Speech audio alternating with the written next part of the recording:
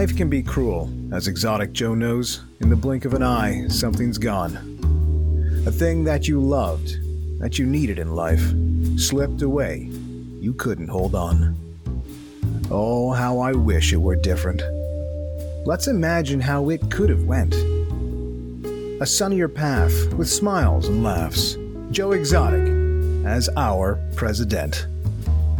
His first day in office would be something to see, a decree for all of the land. From this day looking forward, our national song will be sung by the Tiger Kings band. I'm thrilled to announce a new day off, August 18th each year, okay? For a guy who dealt with more than his share, he was murdered. Yep, Don Lewis Day. Now speaking of Don, we should address Carol, his bitch of a murdering wife. I sent her away to Guantanamo Bay. No parole, she'll be there for life.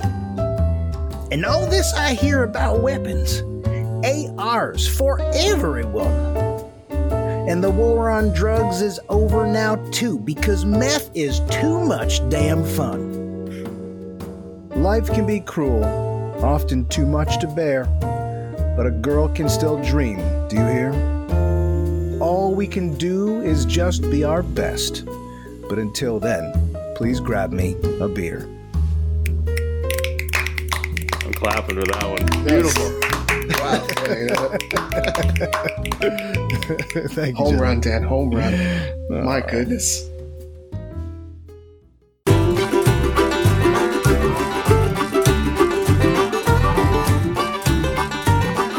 Everybody, welcome back. This is episode 5 of The Quarren Tigers, the episodic review show for the Tiger King, Murder, Mayhem, and Madness. I'm your host, Craig Laporte, joined as always by my co-host, Dan Hurt. That was tight. And hi everybody. Also hi. And the Meow Man, Ty Roberts. Meow. There he is. All right. Everybody, in case you haven't come across this particular show before, welcome. We are an episodic review show of The Tiger King, Murder, Mayhem, and Madness, the Netflix sensation. This is our episode 5 review. If you're just starting here, I do recommend you hit stop and head back to the beginning or any other episodes you haven't quite listened to. We will only be covering everything up to and including episode 5. We don't do anything ahead of this episode, though. So if you've seen the entire show, you know more than we do, but come along for the ride by all means. We hope you enjoy the show. Gentlemen, this episode, I think we can all agree, was by far the darkest, saddest, dirtiest thing that we've seen so far. Yeah, it's pretty rough. That's weird. The darkest? Was that because of the suicide? Is it suicide? Yeah. Does that count as suicide? I'm not sure it does. I think we'll cover that as part of the discussion around that, because I wasn't 100% convinced either. But before we really dive into the disaster that was Make America Exotic Again, obviously some heavy undertones there and relation to the current climate, but we do get a political story in here that was unbelievable. Let's cover all of our regular segments. We're going to start off with Dan's favorite, Esculators, where we talk about anything from the previous episode that maybe we breezed over. Do you gentlemen have anything that you want to escalator? I do. Oh, okay, good. Ty, you go ahead, go first. Yeah. Well, the only thing I wanted to mention was in a previous episode, we spoke about Joe's desire to escape reality and how funny we thought that was. And in this episode, we do see more detailed exploration of his bedroom. And I thought it was worth doubling back to his escaping his reality, because this is the bedroom I expected to see. And I don't recall seeing this room in the previous episode. Now, you guys sounded like you did see it. Mm-hmm. So I want clarification on whether we saw that room or not. We saw the room. Yeah. We did see the room 100%. We saw it from, and Ty, for this episode, I stopped and did a detailed inventory of what I saw in that bedroom. So we're gonna get there. Excellent. We're gonna get there towards the last quarter. That's of this, what people are paying for. You know? Now, we saw, if you remember the shot into the room, we saw a shot of Joe rolling out of bed in a previous episode, basically from the position of where the television was. But that's all we saw. And I think that robbed us of a lot of detail. Yeah, so now that we've seen that detail, is this a paradise or is this something maybe worth escaping from? How would one go about escaping this, Ty? Well, you would go out and maybe pretend you had a country music career. Or do copious amounts of methamphetamine. Yeah, well, that's part of the formula, sure. Yeah. So your standard resort package, yeah. Okay, so yeah, no, I'll give you points for that, Ty. That's a valid point. That when it comes down to the end of the day, and Joe is not standing in front of his adoring fans, in a cage with a tiger, he's got a pretty sad existence, and maybe he's painfully aware of that. Mm-hmm. All right, way to kick us off on a happy note, Dan. What do you got? Well, I don't know if this gets happier, guys. No, I don't think any of this does. This is going to be spoiler alert, a fucking barrel of laughs. Let me tell you that much. We'll do our best. Dan, what do you got? Nothing worth noting. No, I'm good. Dan, what you want to ask you later? I got nothing. I'm good. Nothing. Okay. No, I'm good. I actually have one, Dan, that involves you and your reaction to something that when I did my listen back, when we talked about Joe not having ownership over any of his things, I feel like he did that very. I thought that he did that very strategically. He says, "I don't own anything. I'm not stupid," and I felt like you took that very literally. And I didn't know if you were kind of reading his subtext, saying like, "No, he specifically transferred ownership of everything out of his name so that it could not be claimed as part of a lawsuit." And in that way, it kind of is a smart move. But I wasn't sure. I wasn't sure if you were picking that up.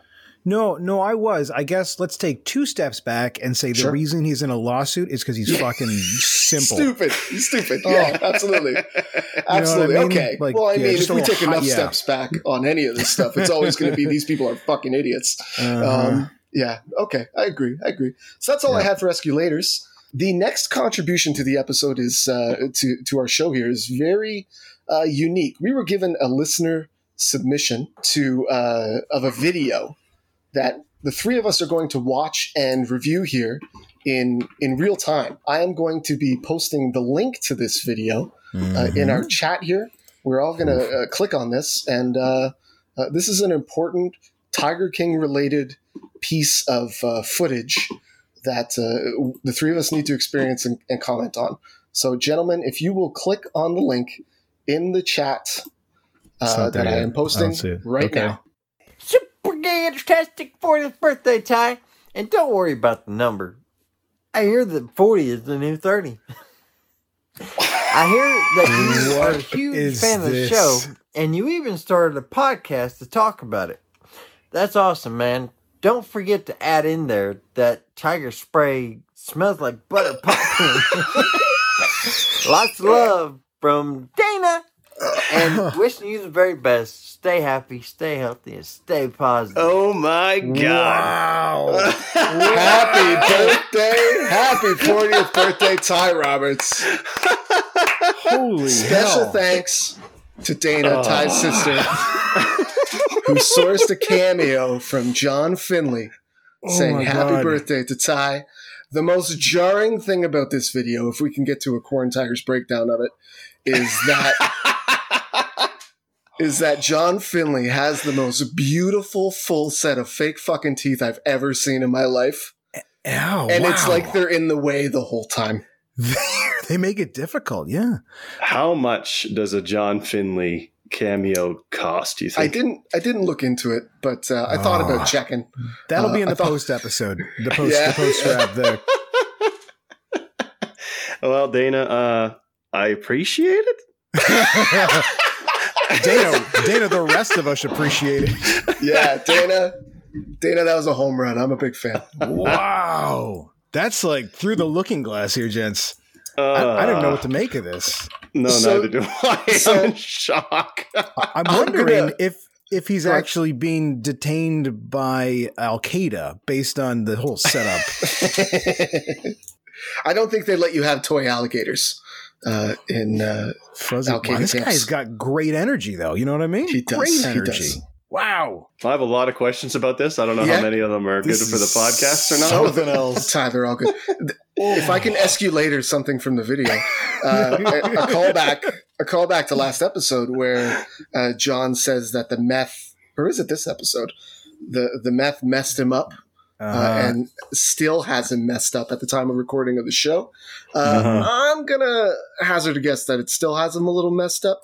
He does tell you to stay positive, I noted at the end of the video. And I'm quite sure that he would test positive for multiple things if we were to test them at the time of shooting John, this video. I'm going to make it my personal goal for this episode to be as positive about everything we talk about as I possibly can. boy, is this the wrong episode. Oh, wow. That's wild, though. Thank you, Dana. Yeah. Thank you, Dana. All right. So that's it for that particular section here. We did get another listener email in a section that we're retitling G's Mail because it's another email from Giselle. Who you guys might remember sent us an email. Well, you guys might remember we worked with her a long time ago, right? Yeah, remember she was one of Ty's top 10 favorite managers there. Top 10. From that store specifically, top 10. There's a lot of in and outs along the way. Who knows? Giselle wanted to know. Her email says, will you continue your analysis of the episodes if you go back to work before you have finished watching all of these? Giselle, we're all gainfully employed presently, but tragically, it's I'm glad that you think that we some of us might put so much time into this that we couldn't possibly balance our careers and our family life and still put out such a high quality product. Although it is becoming more difficult by the week. It certainly is. It certainly is. She also says Dawn, her husband, and I love the real life sounds in the background. You guys are Dawn wonderful. is listening to this? Dawn is listening. Giselle, if you could do us a favor, can we get Dawn to download these on a separate device? It really helps our analytics. How many devices do you have? Yeah. No free rides on this podcast, okay? Yeah. Everyone has to download it. And if you both have your own cell phones, please download it separately so we can accurately track listeners. Dana also told me the same thing, though, in setting up this little fiasco with the John Finley video. That her and her husband both listen while they work from home. I also instructed her to download from separate devices. Good. Good job, Greg. Thank you. That's more for JBs than anybody else. They need to hit as many ears as possible. And is this a question for you, Ty? Do you feel, is this a classic Giselle backhanded compliment where she says, also, Dawn and I love the real life sounds in the background? Is this a knock on your editing? Probably, but that's okay. I'm so happy to hear that Dawn is listening that I really don't care about the backhanded compliment. This is like, wow, that display you guys set up is really nice. I never would have thought to do one with no attachments. Oh, that's so sad. That's a page out of John Finley's book. I think that's just looking at the positive. Yeah, we're just staying positive here. Yeah, that's right. Alrighty, guys. So let's move into the episode. We're going to repeat our super successful reading from the Book of Dan. Once again, IMDb has been thrown out the window. Dan Hurt, do your magic. Episode 5, Make Meth Great Again, brings completely expected tragedy to the GW Zoo. Joe finds out 19% of voters in Oklahoma are clinically brain dead, and Travis's mom is the maid of honor at Joe's 5th wedding. Beautiful. Beautiful. You got the title wrong, though. Your title is better, but you did get the title wrong. It's Make America Exotic Again. I was hoping it would have to do with dancers, but it turns out it didn't. They already have plenty of dancers. Okay, guys, let's dive in. I wanted to specifically start this section of the review. Craig, hang on, Craig. I believe you've missed the phrase, it's Tiger time. Oh, guys, sorry. It's Tiger time. It's Tiger time. Let's kick it off. I do want to specifically start this section, ironically, with the very last words that are said in this episode, I thought could not more perfectly sum up what's going on here. Those words are, oh my God. I mean, it was sort of funny when they started, but it's really gotten dark. Watching. So, we usually watch, I think we all watch multiple times, right? You got to watch one for just your just watch it, see what the hell happens.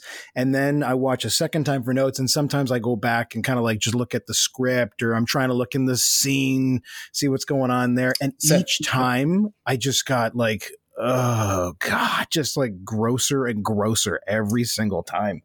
I took a different approach this time. Okay. I did watch it the first time fully, as usual. But the second watch where I took notes, I went audio only just because of some things that were happening. And it really leveled it off. It took a lot of the lows out and it took a lot of the peak highs out and really gave a more level, depressing experience overall. You're evenly depressed. Mm-hmm. I feel like this was the episode where I've harped on this from the beginning.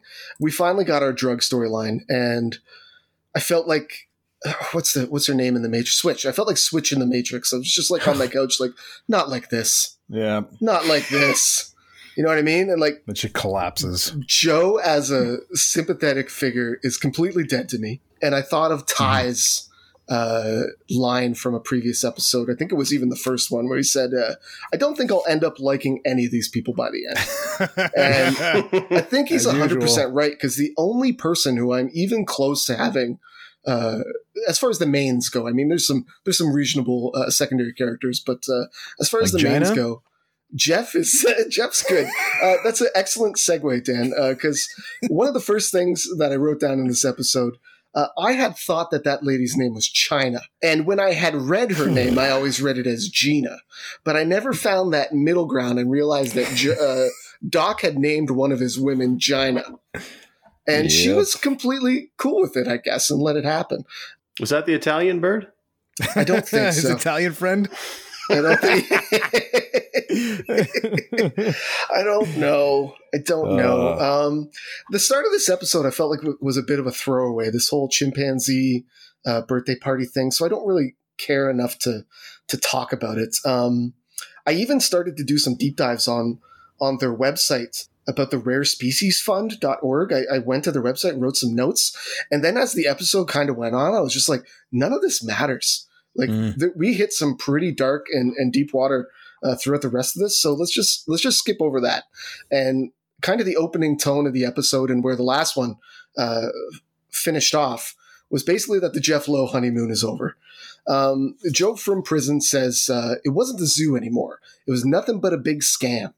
Jeff conned everyone because he's jealous. He's a little man with a little dick, and he's limp, and he's bald, and he's got to pay everybody to have sex with him, which sounds a lot more like Joe Exotic than my perception of Jeff at this point. A little bit.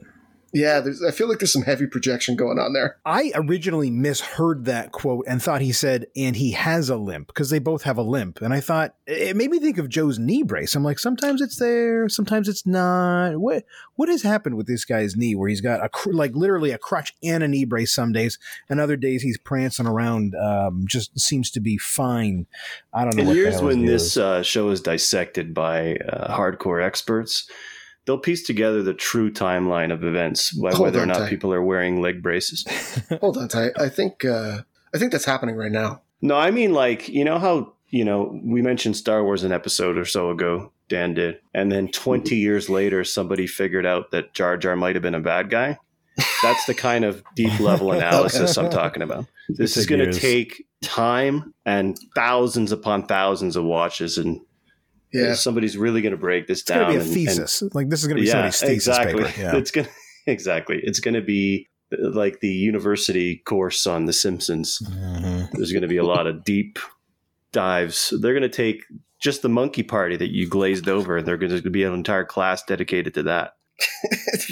There was the monkey part. The only thing that I did highlight was that there was on their website that was pretty heavily dedicated to the rarespeciesfund.org, dedicated to conservation. There was a link to an orangutan riding a jet ski. Seemed a little out of place. Did it have a squirrel on water skis behind it? it was, what is it? Was it a 7th birthday or something like that for one of the monkeys? No, he said it was like a 5-year-old party, but A I don't 5, know yeah. if he said. I've never heard that many F-bombs at a 5-year-old's birthday party. Yeah. Bhagavan Doc Antle is something else, man. Although I have to say, so he's not stupid, right? He's a complete creep and a douchebag, but he's not stupid. And he had the most succinct and I would say rehearsed summaries of what is going on with the GW Zoo. Yes. Do you have a quote on that, or and they all ended ahead? with, in my opinion, I do have his quote specifically where he talks about Jeff. Actually, I can do it. Let's see. No, it's not here. It's a little further along. We'll get there. Yeah, all right. Don't worry about it. We'll get there. So back to the GW Zoo though, because I mean we're talking a lot about a part that we opened up by saying we're not going to talk about it. We can't help it. There's just so many crazy things that happen in this show. It's hard to just breeze by, especially when your stated goal is to deep dive and hit on all those things. But back at the GW Zoo, we kind of pick up where we left off last episode. And like I said, the honeymoon is over. It's clear that Joe and Jeff and everyone are butting heads. We find out from Saf that when Jeff came into the picture, he says the whole dynamic changed.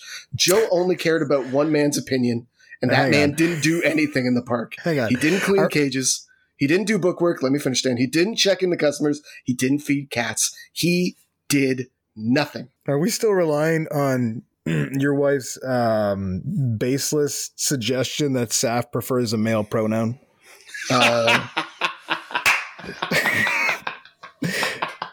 Jem, if you're listening, which you're probably not. I'm just... Dan said baseless. Never once. You can listen back to every episode. What's our source here? Did I say baseless? My source was a Post-it note handed to me by my wife, who I love, and is my partner in life. I'd like to also enter the baseless camp. But we're introduced to two characters here in this section. The Alan, right? Alan Glover, the handyman from the GW Zoo, that brought in by Jeff to be his lead plant handyman. Yeah. Or a plant, yeah. And we're also introduced to sort of a fat guy who looks like the villain from every weird 80s sci-fi who runs a strip club. Like James Garretson. James Garretson was my predicted hired killer from episode 1. Remember I said there was a guy who was never named? And I thought he might be the guy. I went back. It's James Garretson. So my prediction is going to end up being 100% wrong. My mind is still blown, though. So those are your two guys, Dan. Ty, okay. So we're introduced to both of them. Yeah, my favorite of the two is definitely a strip club runner. He is a character and a half. That's one hell of a haircut. Yeah. A big thing that we find out about from John Reinke, when Jeff comes in, he fires half the staff. He walked them out the door, and he called a couple of them fucking faggots, which, based on the makeup of the current staff, seems like a fatal move. Like, you're never going to recover from that. When the previous owner, the guy who's still the figurehead leader of this place, is in fact a gay man who lives there with his 2 husbands at the time, and you're going to come in calling people slurs. Well, there's that famous South Park episode which tackled that topic, which we probably shouldn't get too deep into the weeds on, but we can debate what he meant. But it's truly, I mean, this is a power move. This is just a thing that you do and you hostile take over a place. You just can half. It doesn't even really matter which half you can. You just go in there, blow away half the staff, and basically piss on everything. It's a power move. I used to do it on all the stores I managed. Did G coach you on that? Was that her suggestion? Yeah, that's one of her signature moves. Yeah. Nice. Thank God none of us were there when she started at that particular store. We would have been cut immediately. Jesus. No question. Hey, is it just me, or is John Reinke becoming everybody's favorite person in this show? Like, he just seems like not a complete creep. He seems like a good head about him. He seems to be good humored. You know what I mean? And cool legs. So, and my impression of him is that he's removed from the situation now. He's kind of got that same tone that we were getting from Kirkham, where he's kind of. I feel like he's more openly discussing something that happened in the past that he's not. Yeah. He's not still in the poop, so to speak. He's so he can be a little more open about it. I think we have to remind ourselves sometimes that this is not the original footage. This is Right. It seems to me like these interviews took place after an arrest. Yeah, but this is only like 2 years ago. Potentially. Fair enough, but hindsight's 2020, and if we're interviewing all these people trying to tell us a story after Joe Exotic's been put in this slammer, their perspectives for the sake of saving face could all be different. You know what I mean? I don't necessarily agree with you, and I'm going to jump, against my own better judgment to the third from last note on my very last page from this episode. Wow. It's the filmmaker Eric Good talking on the phone to somebody saying, I just interviewed Jeff Lowe, and the entire time he had incoming calls from federal agents over and over, and he told me that Joe's going down. It's over for Joe. You're right.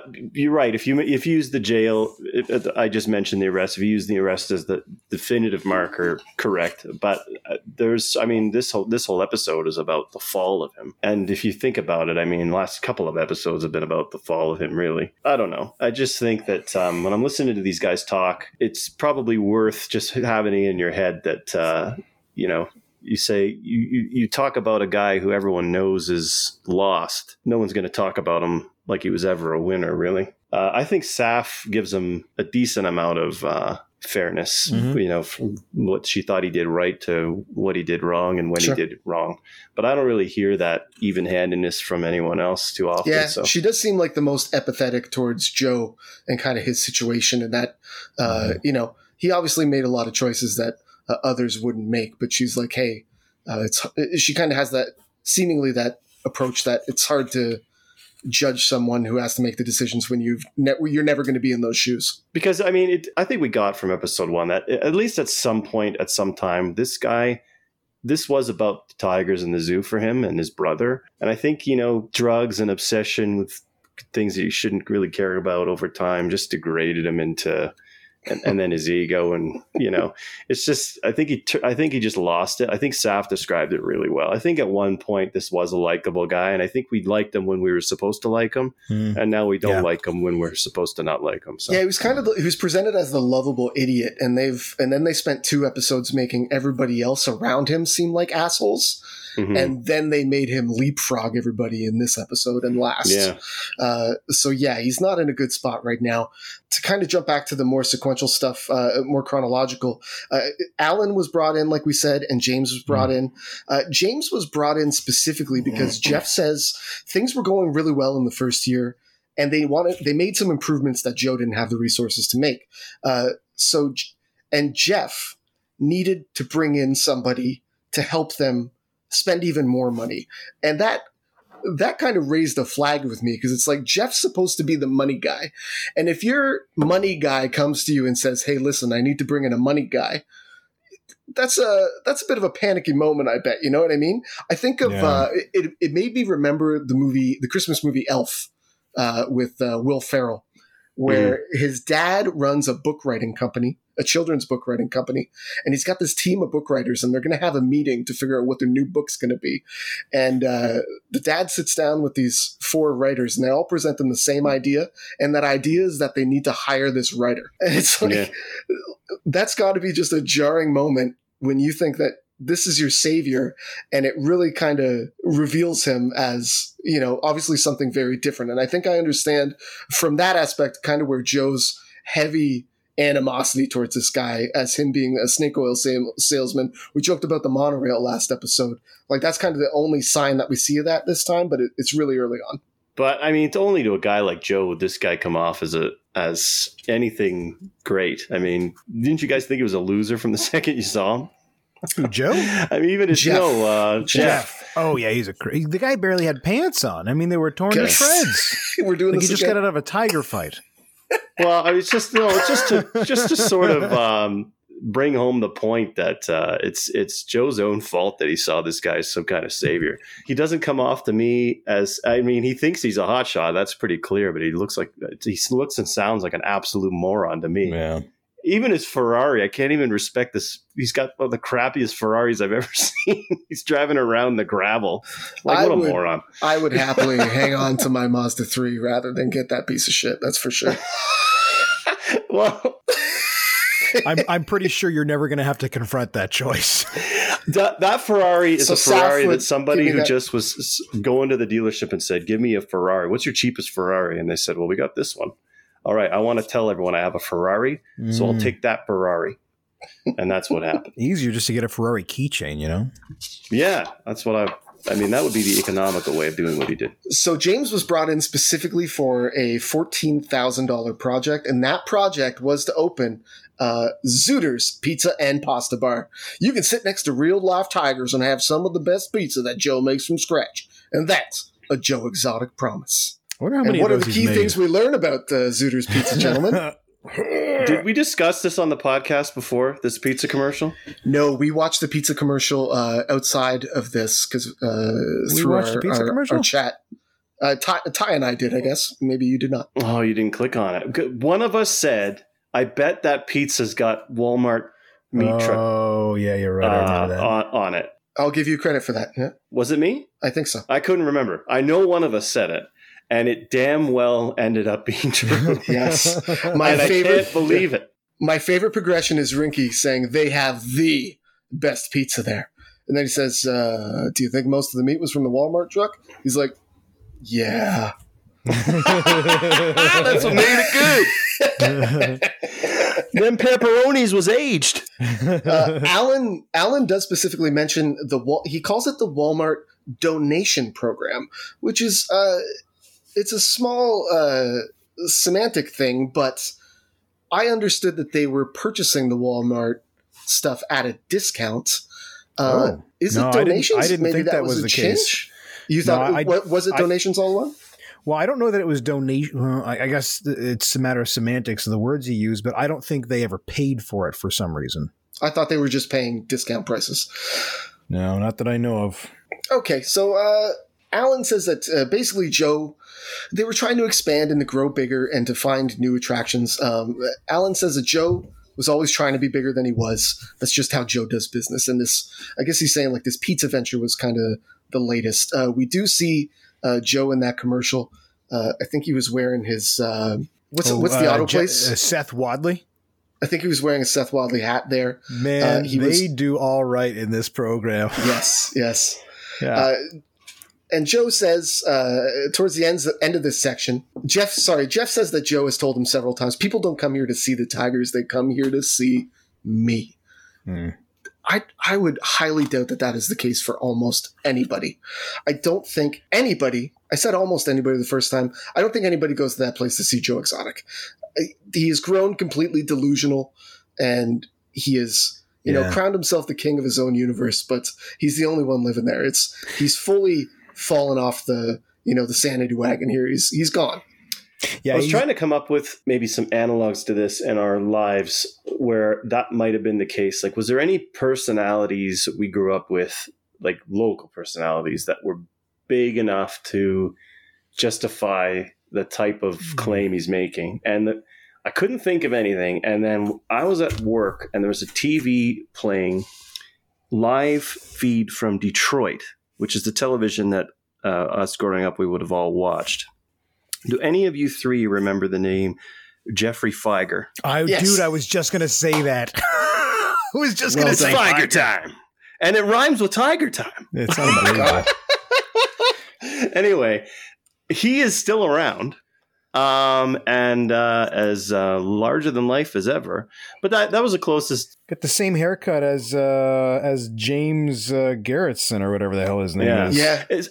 I couldn't think of a more local personality equivalent that showed up on TV all the time that might draw a crowd. He ran for office a few times, I remember. Yes, He's a piece of work. A quick rundown on Jeffrey Fieger. He was the lawyer for Jack Kevorkian. I'm not Googling this. I'm just doing this from memory. Dr. Death. Correct me if I'm wrong. Dr. Death, who was a assisted suicide proponent who would help people take their own lives. He was his very public TV lawyer, and he would do any interview he was ever asked to. He was a very creepy looking man. He tried to flip that. Don't forget he's a lawyer, Craig. I don't care. He tried to flip that notoriety into running for governor of Michigan and failed miserably, I think, a couple of times. For those who, listening who didn't grow up in Windsor, Ontario and watch Detroit media, there's your Jeffrey Feiger quick chat. Well, he's so big now that he just showed up on television in Calgary. So, and interestingly, I just put him in our chat thread there with a side-by-side comparison of him with the Mad TV Stewart character. The look what I can do. The giant, you did do that recently, didn't you? The giant 5-year-old boy, yeah. And it's uncanny how much those two dudes look alike. Yeah. No, so and he's running commercials on Channel 4 as we speak. Wow. Jeez. So speaking of runs for office, the next kind of milestone in the episode we hit, Joe decides to run for President of the United States. This is the 2016 election. We get to see Joe sitting down to film his first announcement video of his candidacy. We get to see his first take. Hello, America. Let's see. Fuck this. Which I think he probably should have stuck with. We don't get to see the actual whole video that he came up with, but we get his slogan, which he thinks is just a walk-off home run, Joe Exotic for the people of America. Yeah, he is pleased with that. Very pleased. We hear from John Rinke. He was pretty floored because Joe thought he actually had a chance in this. And I don't mean to jump ahead, and I'm not going to get into details, but I have what I think is a big reveal for later. When this doesn't go well, spoiler alert, and he doesn't become the president of the United States and falls out pretty early, he decides to run for governor. And Dan alluded in the poem at the start of the episode that there was a 19% vote for Joe Exotic. And that was the Book of Dan. That was the Book of Dan reading. The Book of Dan, sorry. We are going to dive into those numbers later in the episode. Stay tuned. Joe gets some national notoriety when he is featured on Ty's favorite program last week, Tonight with John Oliver. Yeah, it's my favorite program. I thought that was funny that he got a big head from being on a show that's like gets the audience of 1/3 of 1% of the United States. Well, and it's just taking the piss. Yeah. I mean, if this podcast got that audience, I would be happy, but it's not exactly making it big either. And it's funny that he has that approach, like no coverage is bad coverage. If your name is in the news, it makes you feel good. And I think that's his whole approach. He doesn't care why he's in there because he knows he's not your regular candidate. He has a campaign video that's shown that says, I'm not changing the way I dress. I refuse to wear a suit. I am gay. I'm broke as shit. I have a judgment against me by some bitch down there in Florida. And all this is paid for by the committee of Joe Exotic Speaks for America. I loved that he wore broke as shit with pride. Yes. I love that. And you can even hear him later trying to talk to people going, it's time that they get people as poor as us in there. From a certain point of view, that actually makes some sense. Yes. Broke as shit, I think, was his best bullet point in that whole list.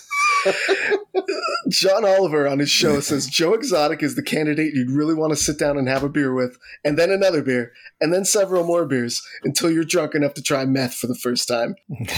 Not very funny, John.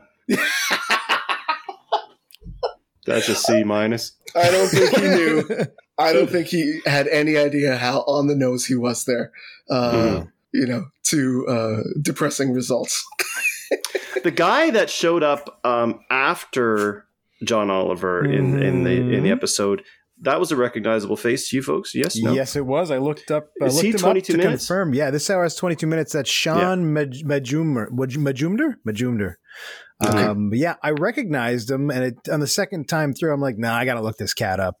And yeah, that's him. So, I mean, this, ladies and gentlemen, this hour has 22 minutes. If you're not from Canada or give a shit about the CBC, you may not be familiar with this hour has 22 minutes, and it's just basically a political sketch comedy show on our state-sponsored media. Yeah. What you need to know is that the federal government paid this guy to fly over and talk to Joe Exotic for some reason. I don't know if you guys noticed at the moment where Joe suggests let's go blow some shit up. Did you guys notice anything special about what Joe was holding? I did not remember. It was a box. It was a box of dude thongs. That's what he was. That's what he was holding. So it was a comprehensive interview, I guess, that they just. I need to make room on the shelf. I donated these. Yeah. Episode 1 would have us believe a direct quote from Joe was that the underwear is the best seller in the gift shop. I can't believe he would blow up that gold. Well, he doesn't wear them. I mean, maybe it's true. Well, no matter how much you sell something, you could get ambitious with your ordering too. It's true. It's true.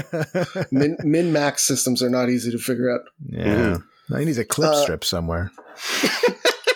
We do get, man, we're going heavy today on the retail stuff.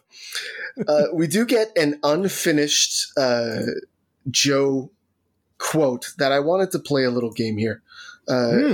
Joe Exotic campaign, finish that sentence. Dan, you're going to go first. I'm going to read the sentence and you finish it.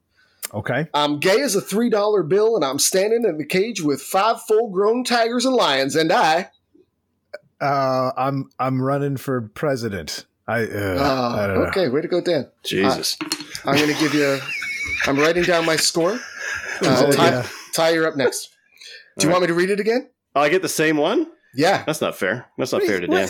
I'm gay as a $3 bill, and I'm standing in a cage with 5 full-grown tigers and lions, and I shit my pants. Ty wins.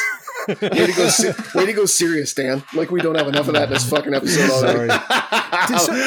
I would like your vote for president. That quote specifically, the phrase is not gayer than a $3 bill. There's nothing gay about a $3 bill. It's queerer. It's queerer because queer means unusual in like old English before it was adopted by guys wearing sequins. You know, it was just that. You're gonna get us in trouble, Dan. Why? Dan, I have coworkers that listen to this. I'm just saying. The guy got the saying wrong. He's dumb. He's stupid. Confirmed. Dan, how did your coworkers handle the horse cock?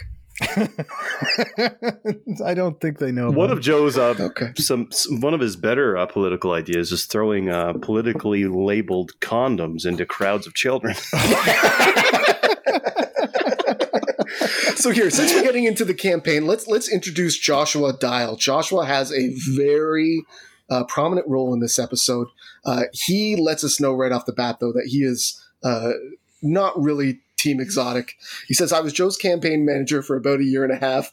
It was the worst experience of my life. Now, it was horrible. Horrible. This is one of these guys who definitely is changing his tune for the interview camera. I don't know. When he tries to justify, well, we were bonded by grief and I had to stick around, bullshit. He was 100%. Yeah, thank you. He's 100% team Joe until the cameras are on him. They're asking him all these questions. He realizes he looks like a freaking moron. So he shifts. He's just a guy that's going to take the path of least resistance. Did you guys catch where he's from? What he did? Walmart. Walmart. He was a manager at Walmart. This is great.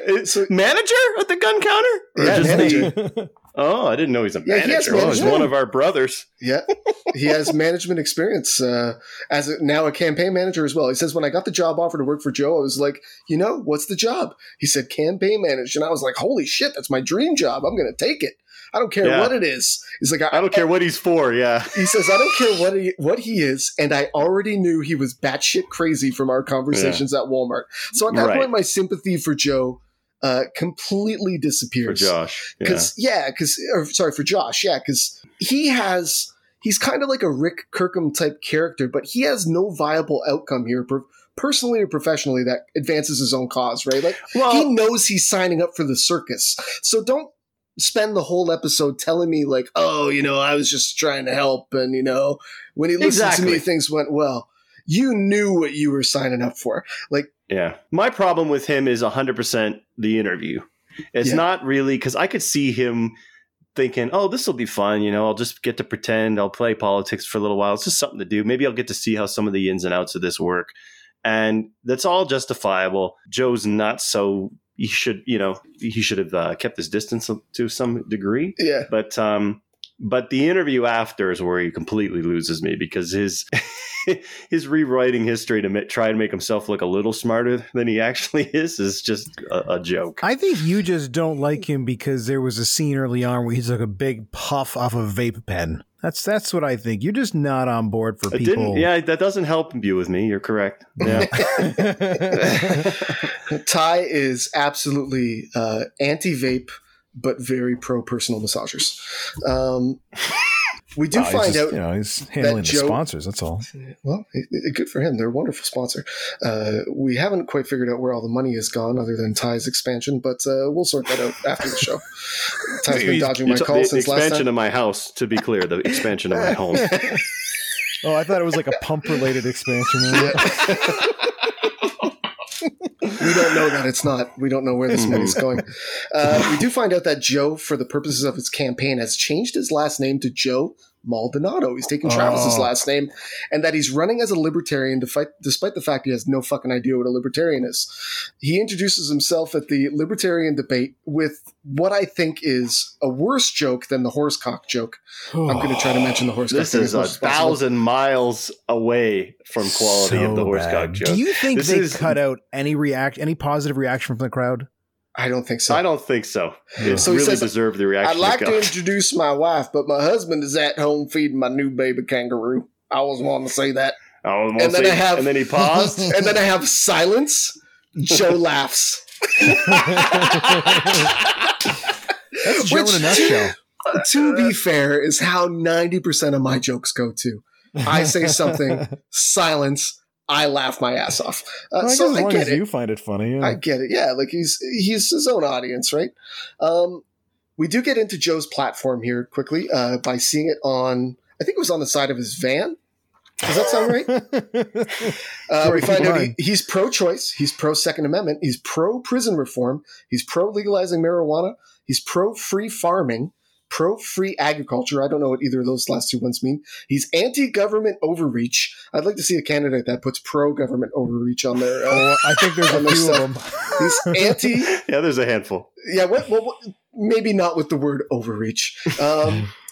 He's anti-out-of-state non-profit funding. He's anti-cyber bullying. That's a good one. Anti-cyber stalking. These are hilarious. No, he is a cyber stalker and bullier. Yeah. Yes. Yes. This is based on his relationship with Carol Baskin. He tends to suffer most from those two policies. But just generally, I think if you're a politician whose platform does not fit on the side of a van, you shouldn't be in politics. Oh boy. I think that's a good thing to have. If it fits on the side of a van, it's worth fighting for. Well, alrighty. We do see some lobbying taking place in a part of the episode that I didn't really know where it was going. It's in relation specifically, though, to tiger ownership. It's funny how the tigers almost have a backseat for most of this episode. Like, it doesn't matter that they're on a tiger zoo. It doesn't matter that they're fighting for ownership or whatever with the Baskins. But we do see Doc bringing baby cats into Congress and having pictures taken with a bunch of members of Congress. Another 4D chess move, yeah. A genius by Doc move. Antle. And Carol immediately explains why. She's like, you can't approach somebody who last week got their picture taken and published with a big cat and tell them that it's mean and cruel and have them change their mind and start telling everybody what they just did was mean and cruel, right? It's a genius move. And Carol says, we're not going to take wild animals into public buildings just to make our point.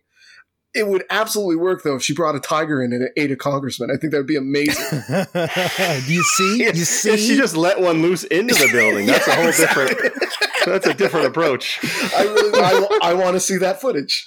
Yeah, that's just another way of doing the same thing. It works. C-SPAN numbers would be through the roof for the first time ever. Yeah, I don't think her dressing like one is quite doing the job that she needs it to do. You know what they need? They need the same people where they got the costumes for when Joe did the protest out front of Carol's place. Speaking of the protest, I mentioned during our review of that I thought Joe had painted on the bullet holes as part of his rabbit costume. Those are permanent tattoos, I've noticed. Yeah, we got a good look at them in episode 2, I think, when we had the photo shoot with Joe and his two husbands. Right. Right. Yeah, they're on full display there. Yeah. No, and it was like, wait, are those? No. Yep. He's that guy. There he is. Yep. And if you Google, that's actually a cropped photo. There's a lot more on display than that in the real photo. Have you seen the uncropped photo, Ty? Hashtag share the photos. Don't share the photos. Yeah. I'm pretty sure everything's well hidden. You get to see 3 bike locks tied together in a weird way. I've also got a game later surrounding bike locks, so leave that for now. Please don't touch the bike locks. Okay. Physically and don't worry. Theoretically.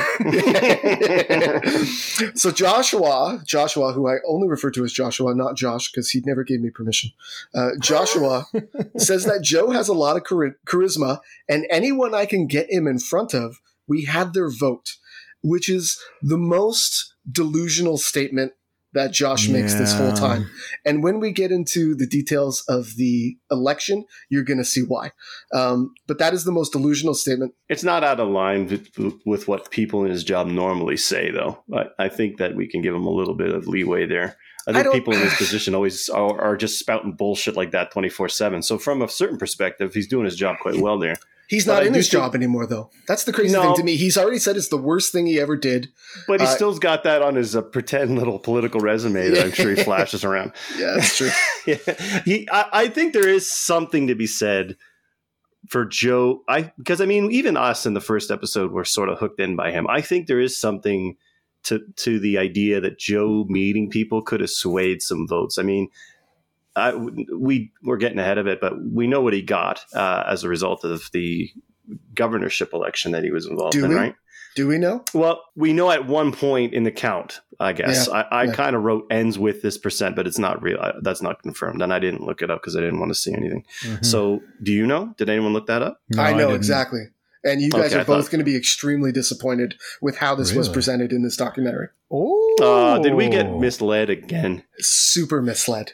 Oh, super misled. Got to update the Book of Dan now. Damn it, Joshua! Come on, man. It wasn't Joshua. This is all on filmmaker. I was so proud of him that he hit the 19% mark. But this is all on Eric Good. Eric Good misled us huge.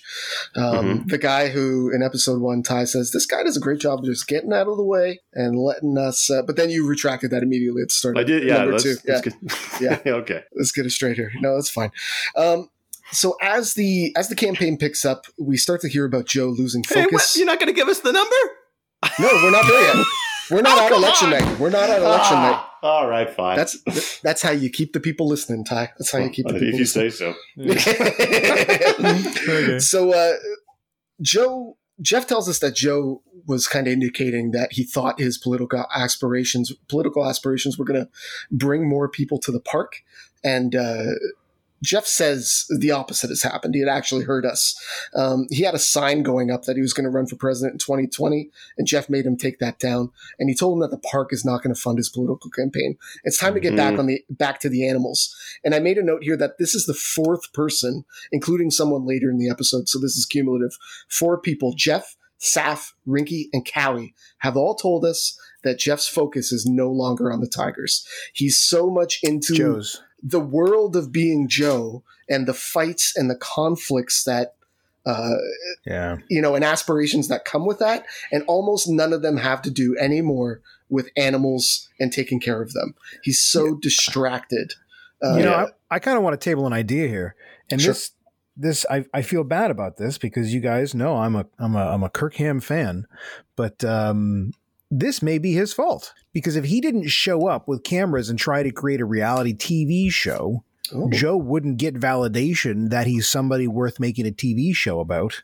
That somebody else thinks that, you know what I mean? He's always thought that, but now if somebody else thinks that, they think that he's the golden goose. Well, all of a sudden things escalate. And you saw Kirkman talk about that in the episode when once the cameras were on, he would just do dramatic things to be dramatic. Well, he is a drug dealer in a sense. Fame is a drug. I mean, you can tell, everything that's going on right now, how many celebrities are falling off their chairs trying to get in front of a camera at home, desperately trying to get some attention in their stupid homes. I know I am. Yeah. Yeah. You know what I mean?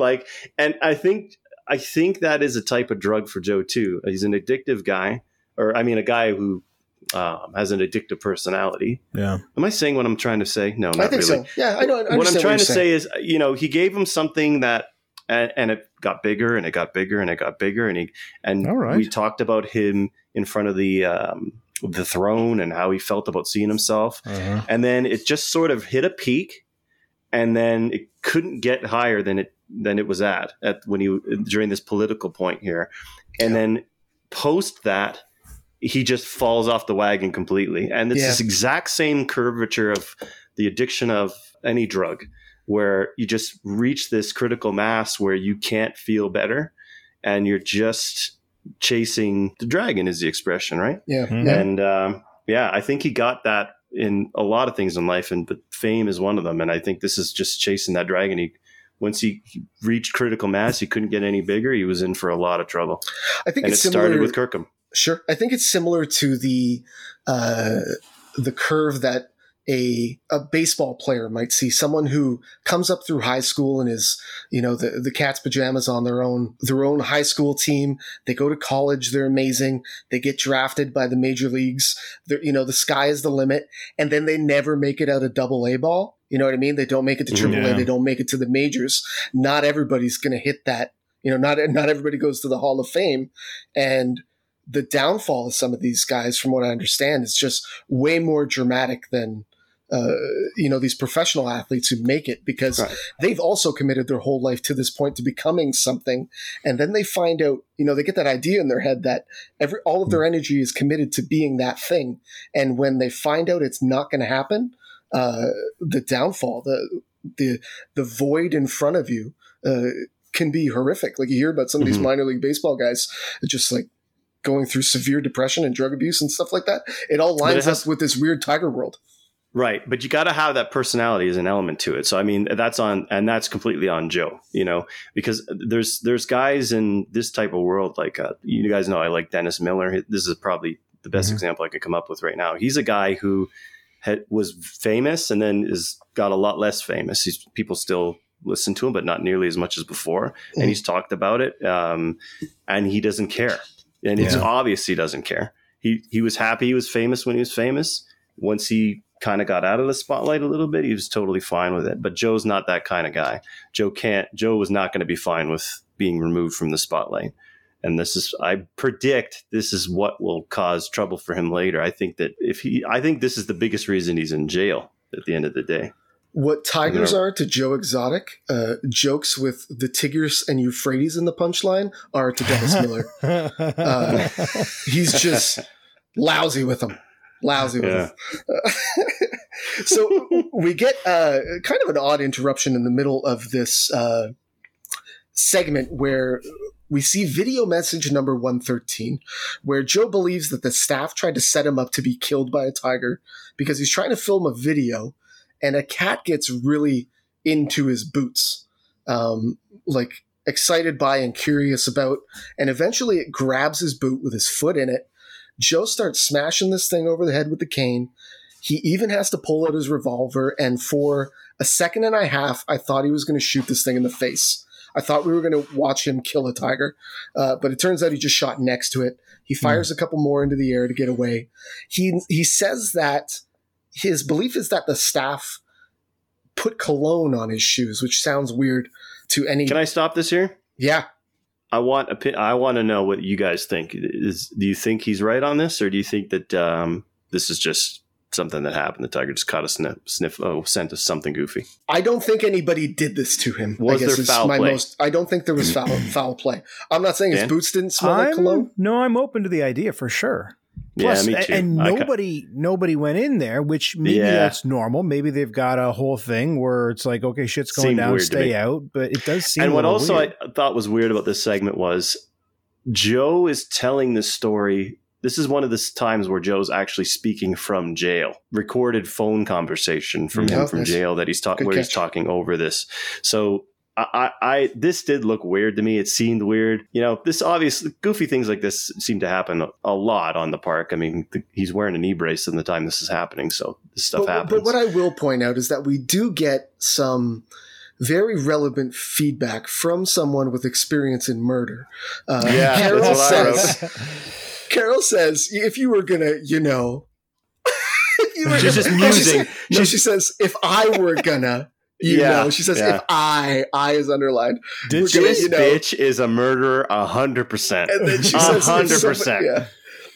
She also says that with perfume, the cats just want to drool on it. And I was like, that's a strange level of knowledge, right? That's like, I don't know. That's like someone saying like, hey, listen, if you give a monkey a calculator, they're only going to do division. They don't want to do calculus. It's like, I don't think a tiger's just drooling on anything. That? Yeah, no, exactly. It makes no sense. No, guys, I don't want to be in a position where I have to defend Carol, but I think I believe it. You're a loser.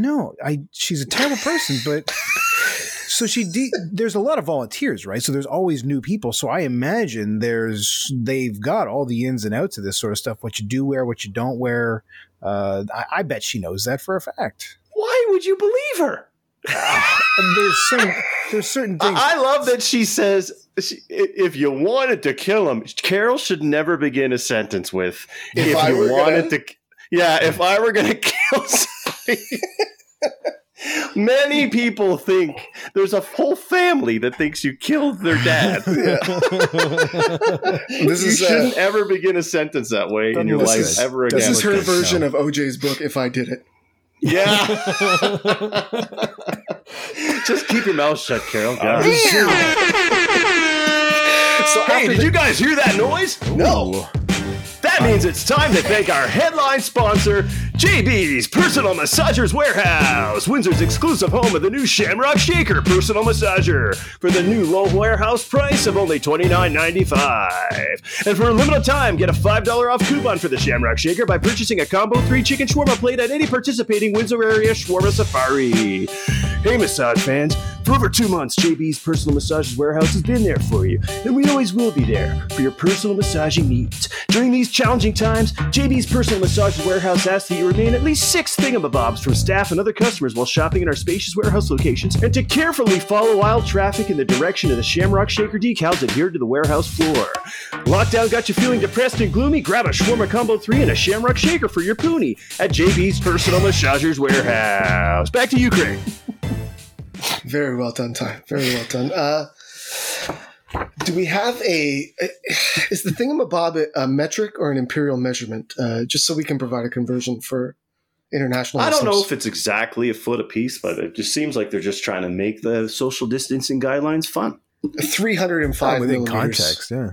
Sure.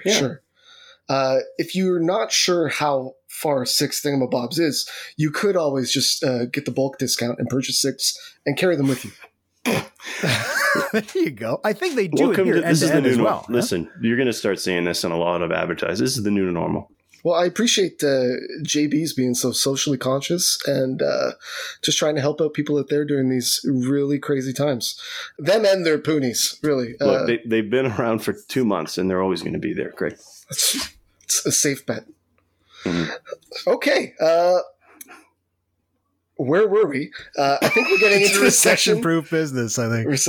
We're getting into the section where Joe starts to acknowledge the trials and tribulations of being a gay man who has clearly married 2 straight dudes. So John tells us that Joe is very controlling. He basically would not let John Finley, the star of early in this episode, off of the site to go visit his family in Texas. If he did go from Oklahoma to Texas, he had to return the same day. Dan, you lived in Texas once. Is Oklahoma very far? Yeah, no, it's right next door. It's just northeast, and it's possible. I mean, it depends where his parents were in Texas. You could do that. Well, it depends also where they are in Oklahoma, but you could do that in a day potentially. Texas is sizable. If you were fairly far south, that could be quite a spent quite a nice little weekend in Broken Bow, Oklahoma. It was great. Oh, nice, beautiful country. Yeah, great episode of Star Trek Enterprise, Broken Bow. Check it out. Of course it is. Listen, guys, you already mentioned it, Craig. I have to check in here with something. Joe Exotic married 2 guys that weren't gay. Yes, they were at least a little gay. Well, I guess you ain't that gay or great that Joe has a specific quote where he says he laments falling in love with straight guys, but he says that there's not too many gay guys in Wynnewood, Oklahoma. And I made a note that Apparently, everyone is just 2 servings of meth away, though. Yeah, are they though? Man, meth must be amazing because I don't think I cannot look. I don't know. I'm old school. I come from a time where if you had sex with a guy, you were gay. Have we reached out to the meth people to see if they want to be like a secondary sponsor? Yeah, I'm gonna. No. Okay, They're doing well. They don't need us. We'll shelve that. We'll shelve that one for now. Saf points out that John and Travis were both 19, as we have covered, ad nauseum when they met Joe. And at 19 years old, a young man only wants one thing. He wants to party, have fun, live it up. No tomorrows. We find out that from Joe specifically, that Travis didn't even really work at the zoo. He just kind of lived there. And he lived like the life of a 13-year-old. He rode his four-wheelers, he shot guns at the river. No. He had a job. It was wow, that is one messed up 13-year-old. Well, you know what I mean? Like he had no responsibilities, is what Joe tells us. That Travis didn't really work at the park. That's his words, and he just kind of went and did whatever he wanted. You know what I mean? Like he woke up as a kid on March break for years.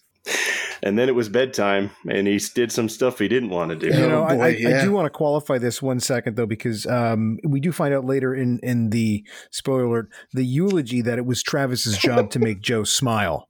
So that he did have a job, which apparently often involved taking his balls out and rubbing them in Joe's face. His golden nugs. We love them balls. But I want to say balls like he does, but I've practiced and I can't.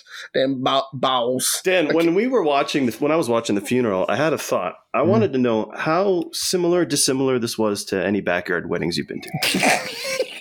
Surprisingly close.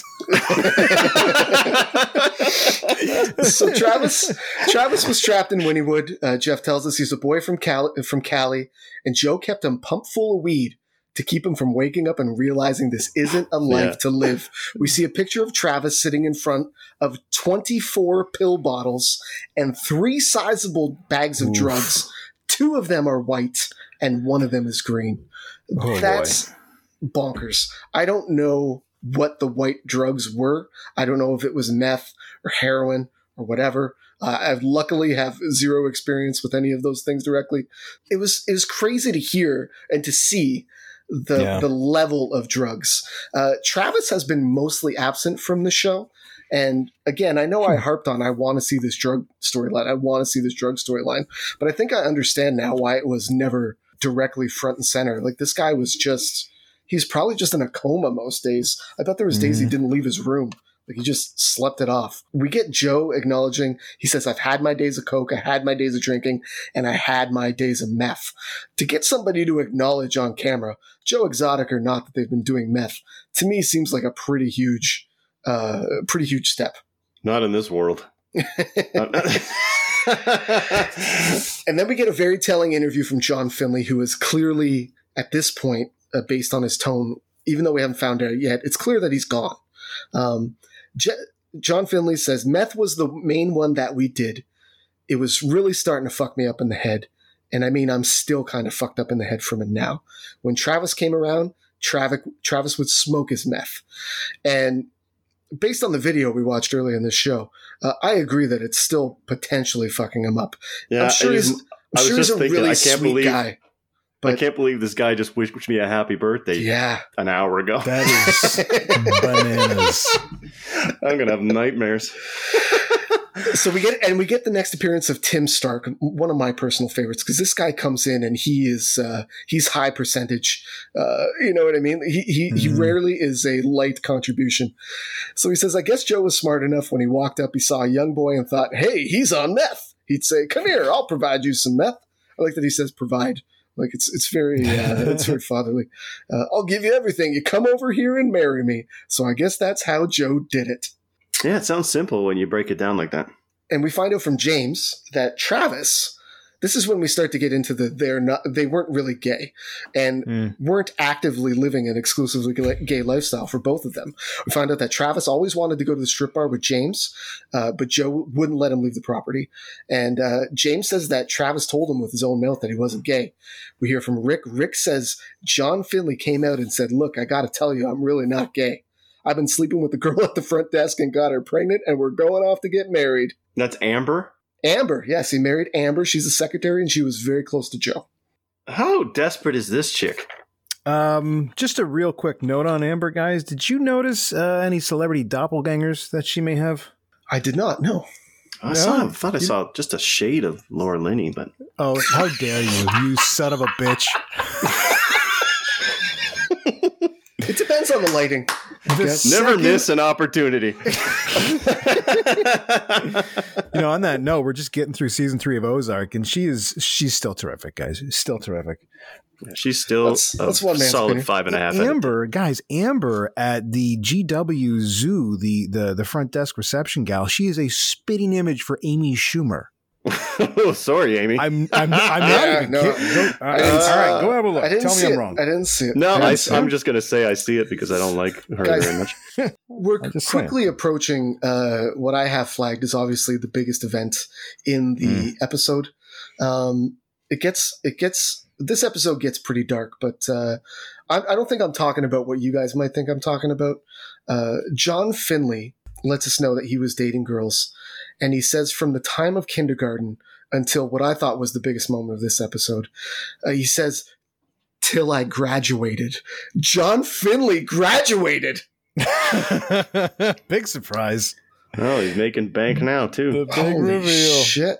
Wait, do we think that was like recent, like he got his GED or something? Or did that happen like in the normal sequence of things? No, I went to a kindergarten graduation a few years back, so that's we don't fair. really know. Oh, I see.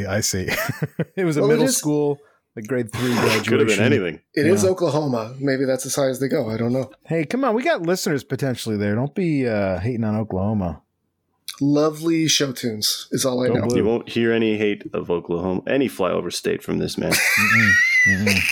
Doesn't matter as long as Did they're you guys flyover know states. in Broken Bow there is a just a thriving Sasquatch community. There's like a Sasquatch watch community in Broken Bow, Oklahoma. Dan, is this supposed to be pro or anti Oklahoma? I'm not sure which slant you're taking with this. It's a colorful note is all.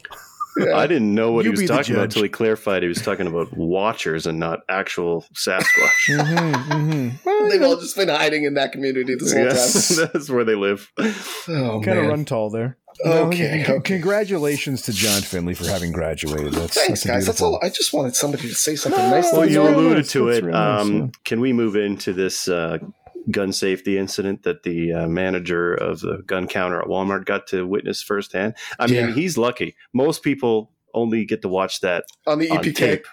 Yeah. No one does. They only get to watch that in the training video. He got to see it live. He does let us know it's not like you see in the movie. So Yeah. my section for this particular event was titled "The Accident" with a question mark, because and we touched on it earlier in the episode. I'm not entirely sure. Was this an accident or was this a suicide? We've, I guess, now referred to it as both, and I'm not entirely clear. What are your opinions? Well, we got the wrong angle, unfortunately, to be a little more informed on this topic. But I'm okay with the angle. Yeah, and we know that our the guy filming this documentary is a bit of a douche. So I don't think we'll ever know. I don't know that. But he certainly makes it seem like both options are possible. I don't know. He led us down the suicide path a little bit, and he led us down the accident path. So it's just what I you think he did about his job Travis. nicely in that sense. I think that it was an accident. I think it's an unanswerable question.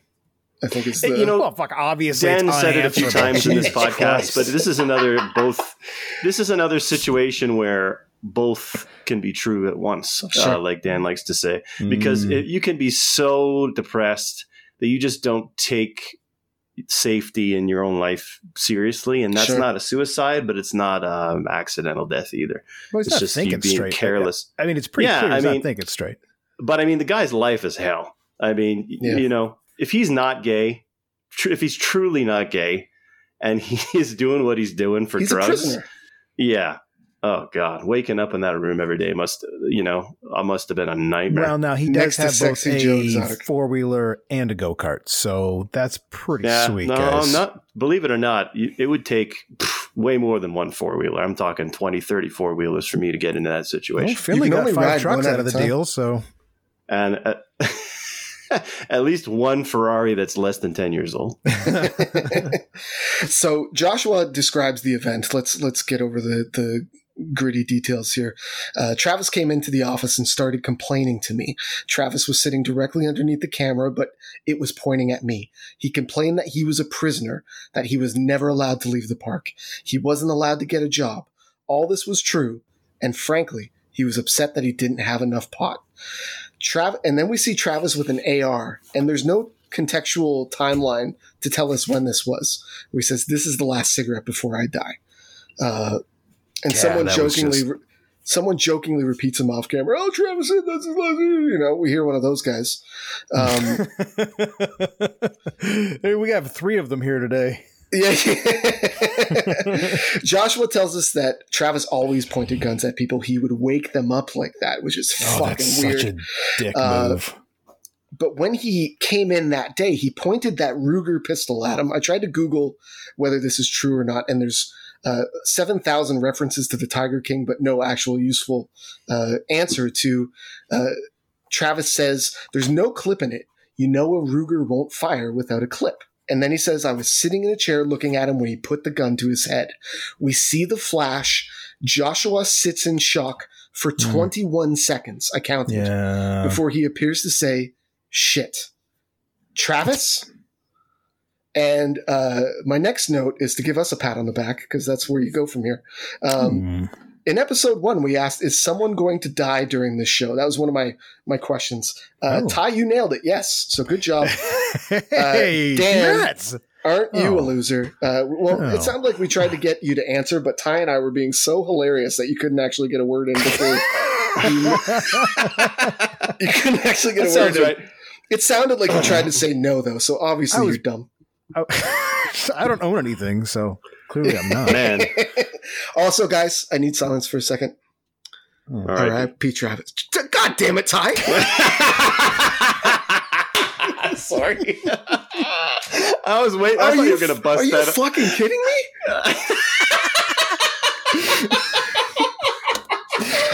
This moment was made for me for like the last 4 episodes.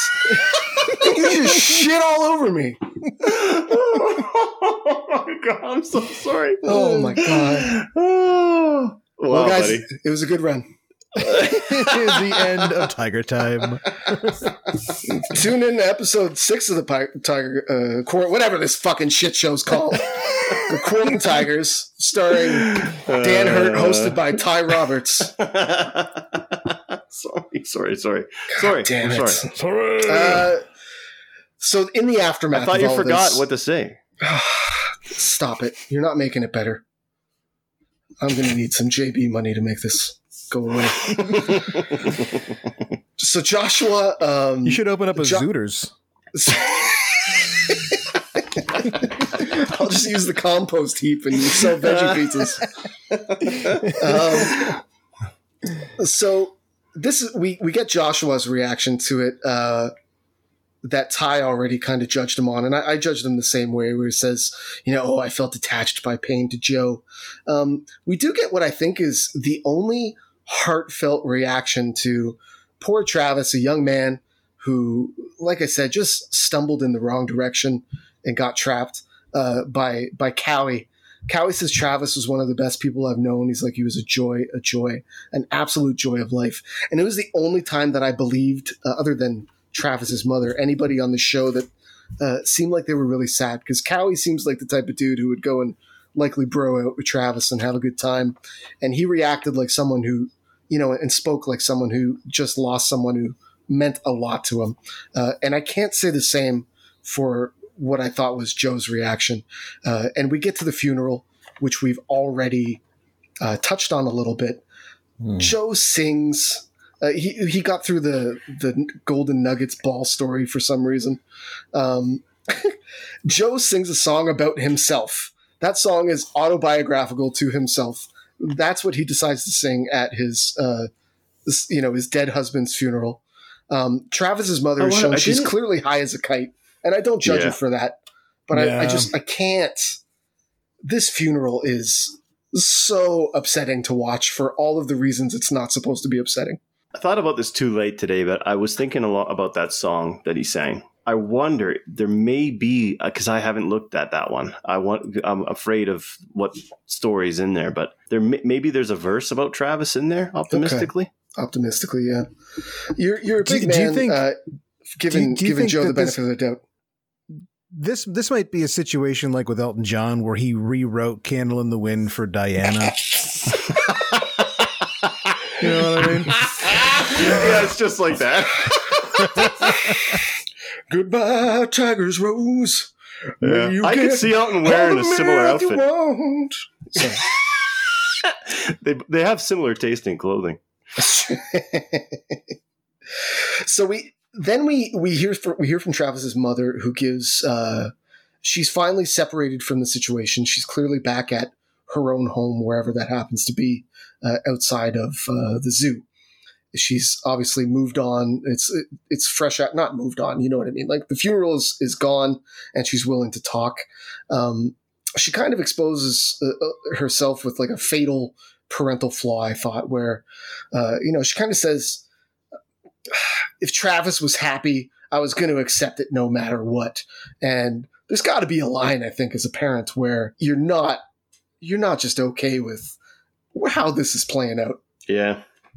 I this is a tough one, because it's super, super easy to just dive into it with her. I mean, I don't think we'd be accomplishing anything doing that, but she's got her own issues, and we have no idea what they are, but you've already said she looks like she might be, under the influence of something. I'm not sure. Yeah. She just doesn't seem all there, and we don't know why. At the end of the day, we don't know why.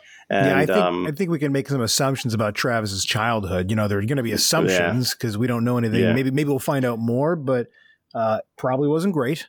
And it doesn't seem like she's in the best shape. And for her to actually show up to that thing 2 months later, I mean, what was she thinking on that? Well, don't give her an unloaded Ruger, I guess. Yeah, Jesus. Yeah. She does say that she thinks there's money going her way, or what? I think there's a piece of that missing. She thinks that Cheryl was obviously acting through all of this, which is kind of crazy to tie together at this point. Mm-hmm. No, yeah, I just don't want to rag on her too much, because we don't, obviously she didn't do the best job, but we don't know why. So can we go back for a second then? Speaking of acting, Joe was wearing a priest outfit at the funeral. Did anybody? Do we think that he was an officiant of some sort, or is he just being a creepy douchebag? Dan, I can't even believe his outfits have become like trying to pick out a single zebra in a herd of them. That's my beat. I don't even see them anymore. Yeah. I just see his face, and I'm not even really noticing what he's wearing anymore. Yeah, he's gone so off the deep end that my brain isn't even registering it. Like, I'm blown away that you're noticing each individual outfits. Yeah, that's fair. Yeah, I'm not. Well, I think to her credit, that was actually Jess caught that during the funeral, because you're watching this funeral and nothing stands out because it's a funeral and it's a guy in a priest outfit, and then it's like, wait a second, that's the same costume he wore for Here Kitty Kitty. That's what I was about to point out. Yeah, which raises a question that I never wanted to consider. Yeah. Did they shoot part of that video at the funeral? Yeah, well, all the equipment was there. Jesus, seems like a waste not to use it. Oh my God. So, wow, I don't even know how to move on from some of this stuff. It's so dark. They could have had Carol, instead of a Mustang, though, she could have been sort of walking around a hearse instead. It would have been a lot more topical. We find out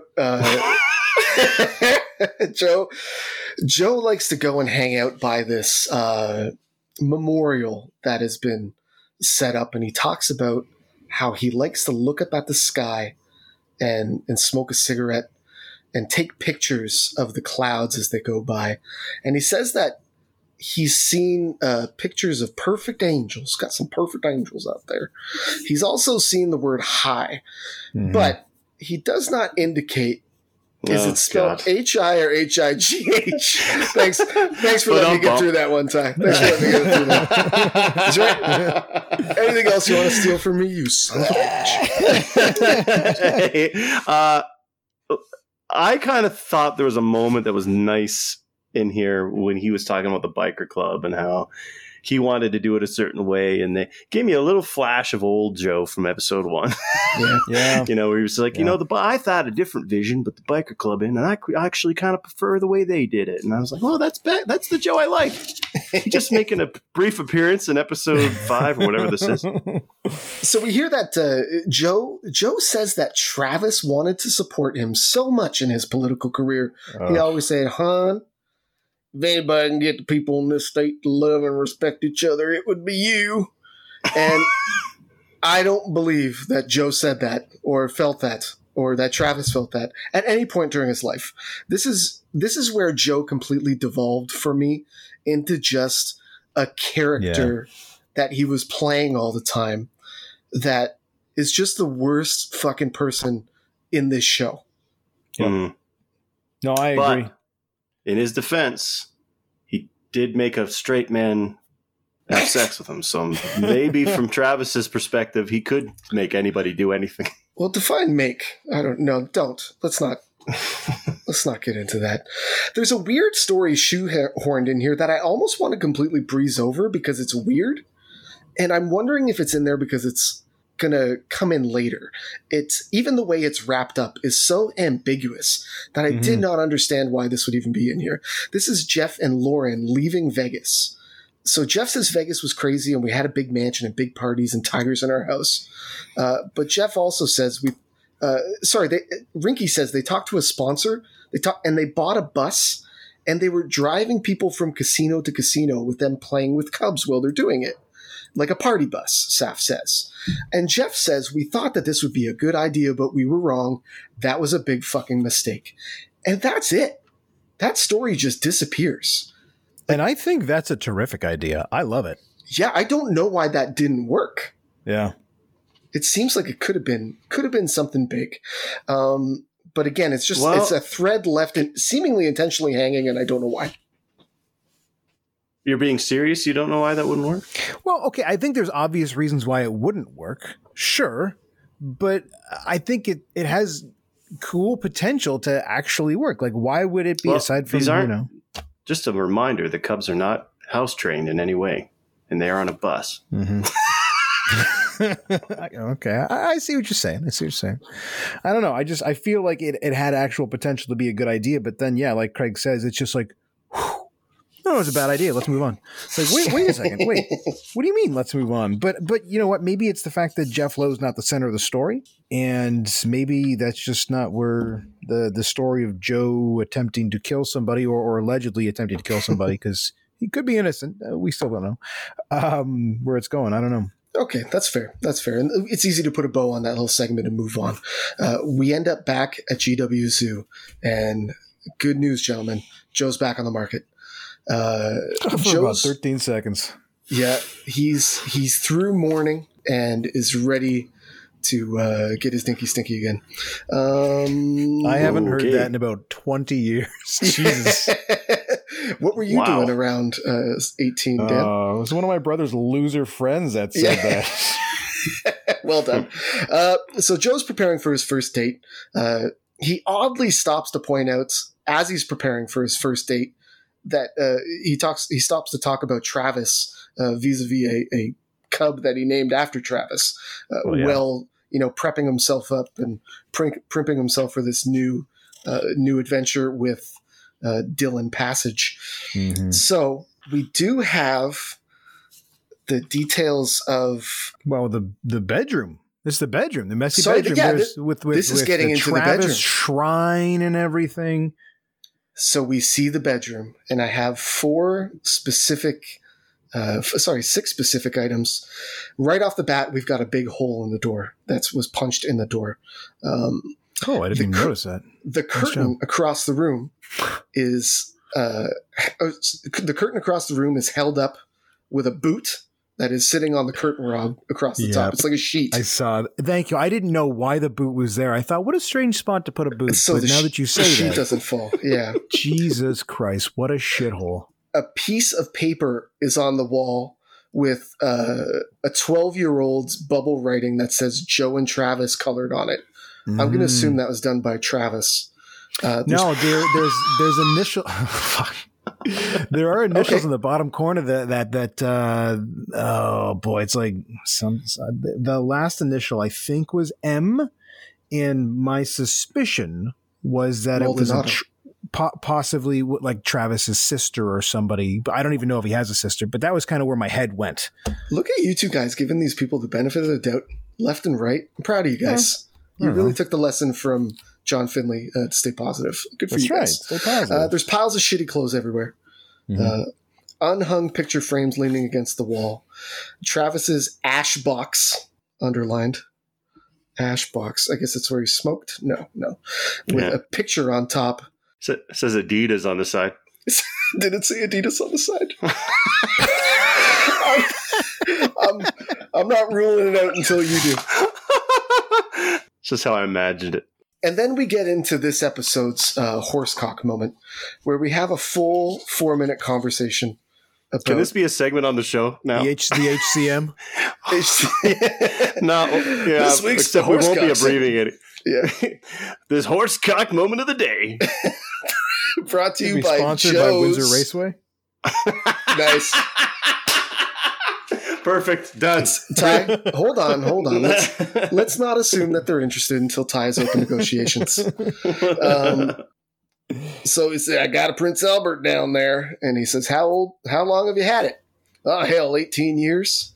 And I was like, I made a note that next year it'll be eligible to marry Joe. So that was marry his own Prince Albert. Yeah, he got that when Travis was 4. Oh, gross, Dan. I never even thought of that. Oh, wow. Oh, my Jesus. God. Well, you know, Oh, my God. just saying. So, Ty, I'm just saying. for our uninformed audiences, can you explain what a Prince Albert is? I Dan, don't know, feel free. Dan. Okay, so this has been. I haven't looked it up for obvious reasons. I know what it is. But this was explained to me by a kind of a strange fella in high school, and it's a pierce that Who's the goes principal? through. Jesus, well, no, it was one of the coaches. He went the to swim Catholic team school. coach. Yeah.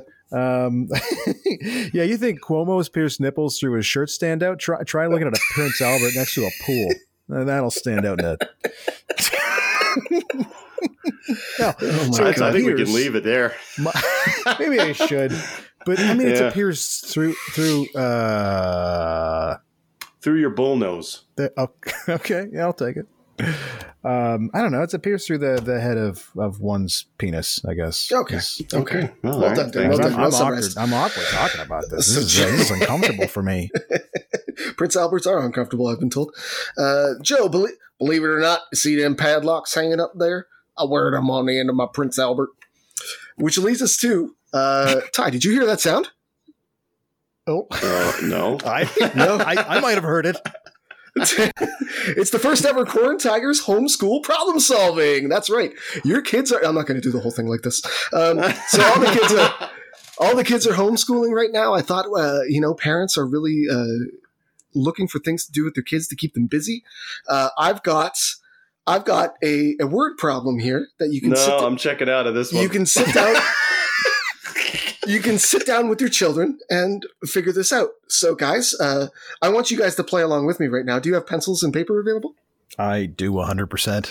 Okay. I'm in. So here's the problem. It almost plays out like a riddle, but I do have the answer written down at the end. And there is an option to email submissions at the end of this as well. We haven't mentioned it yet, thecorntigers@gmail.com. G stands for Giselle. The problem is, here we go. On a wall, there are 4 nails.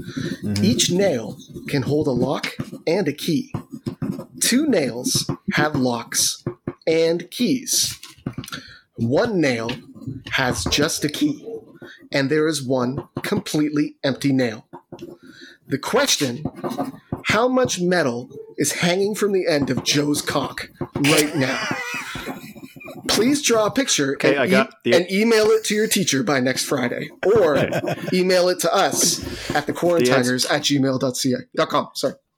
The answer is 2 1/4 per glory hole, which is 2 in real numbers. Hold on. Where did the glory holes come from? Oh, shit. Sorry. That's a different Yeah. You don't want to tear that up and get rid of it. different question. Okay. Dan, since Ty introduced it and you did such an apt job previously, what is a glory hole? Oh, Jesus Christ. You don't have to. I'm just kidding. I don't want this bit, guys. This is not my bit. If only Travis explain to the Maldonado folks at home. That's that. a Norm Macdonald bit. Hey, Dan, explain to the folks at home.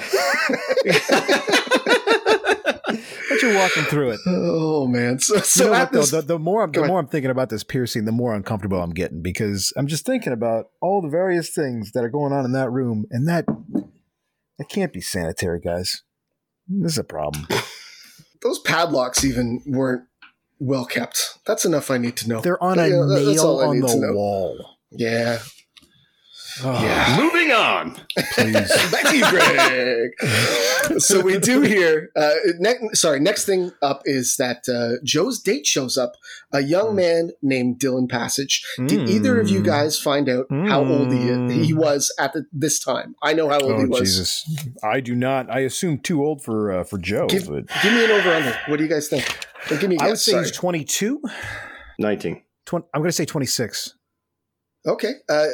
Ty is the winner based on Price is Right rules. He was 21 or 22. You were better with your first answer, Dan. You would have been good. But you went over. Yeah. So Ty actually, I'm going to give him both showcases. Congratulations. All right. Get in touch with the people from JB's, and they will happily. 25 4x4s. Yeah. Is that a JB's model, a 4x4? No. That sounds horrific. Sponsored shed. We find out that Joe met Dylan in a chat room, and I'm not sure where you're venturing into chat rooms. Seemingly a month, I think it was, less than a month after Travis blew his brains out on your facility, and you sung emotionally at his funeral. I took a guess at the actual chat room subject, and it was young straight dudes looking for meth. That was my guess at what the chat room was. I feel you'd do a lot better if you went into a gay chat room. I bet it said, but that's not his MO, right? I bet it said meth. He's up for a but challenge. Meth was crossed out, and he had written love. Like he used the strike-through font, like just to leave it out there. Oh no, guys, no, sorry, I didn't mean. We're not basing this on meth. It's based on love. Their first date, Joe does all kinds of celebrity flexing, and I absolutely love it. He's like, "Oh yeah, no, let's get in the limo. We're going to go in the limo, and I just got to do the news thing when we get down there. It'll be real fast. Don't you worry.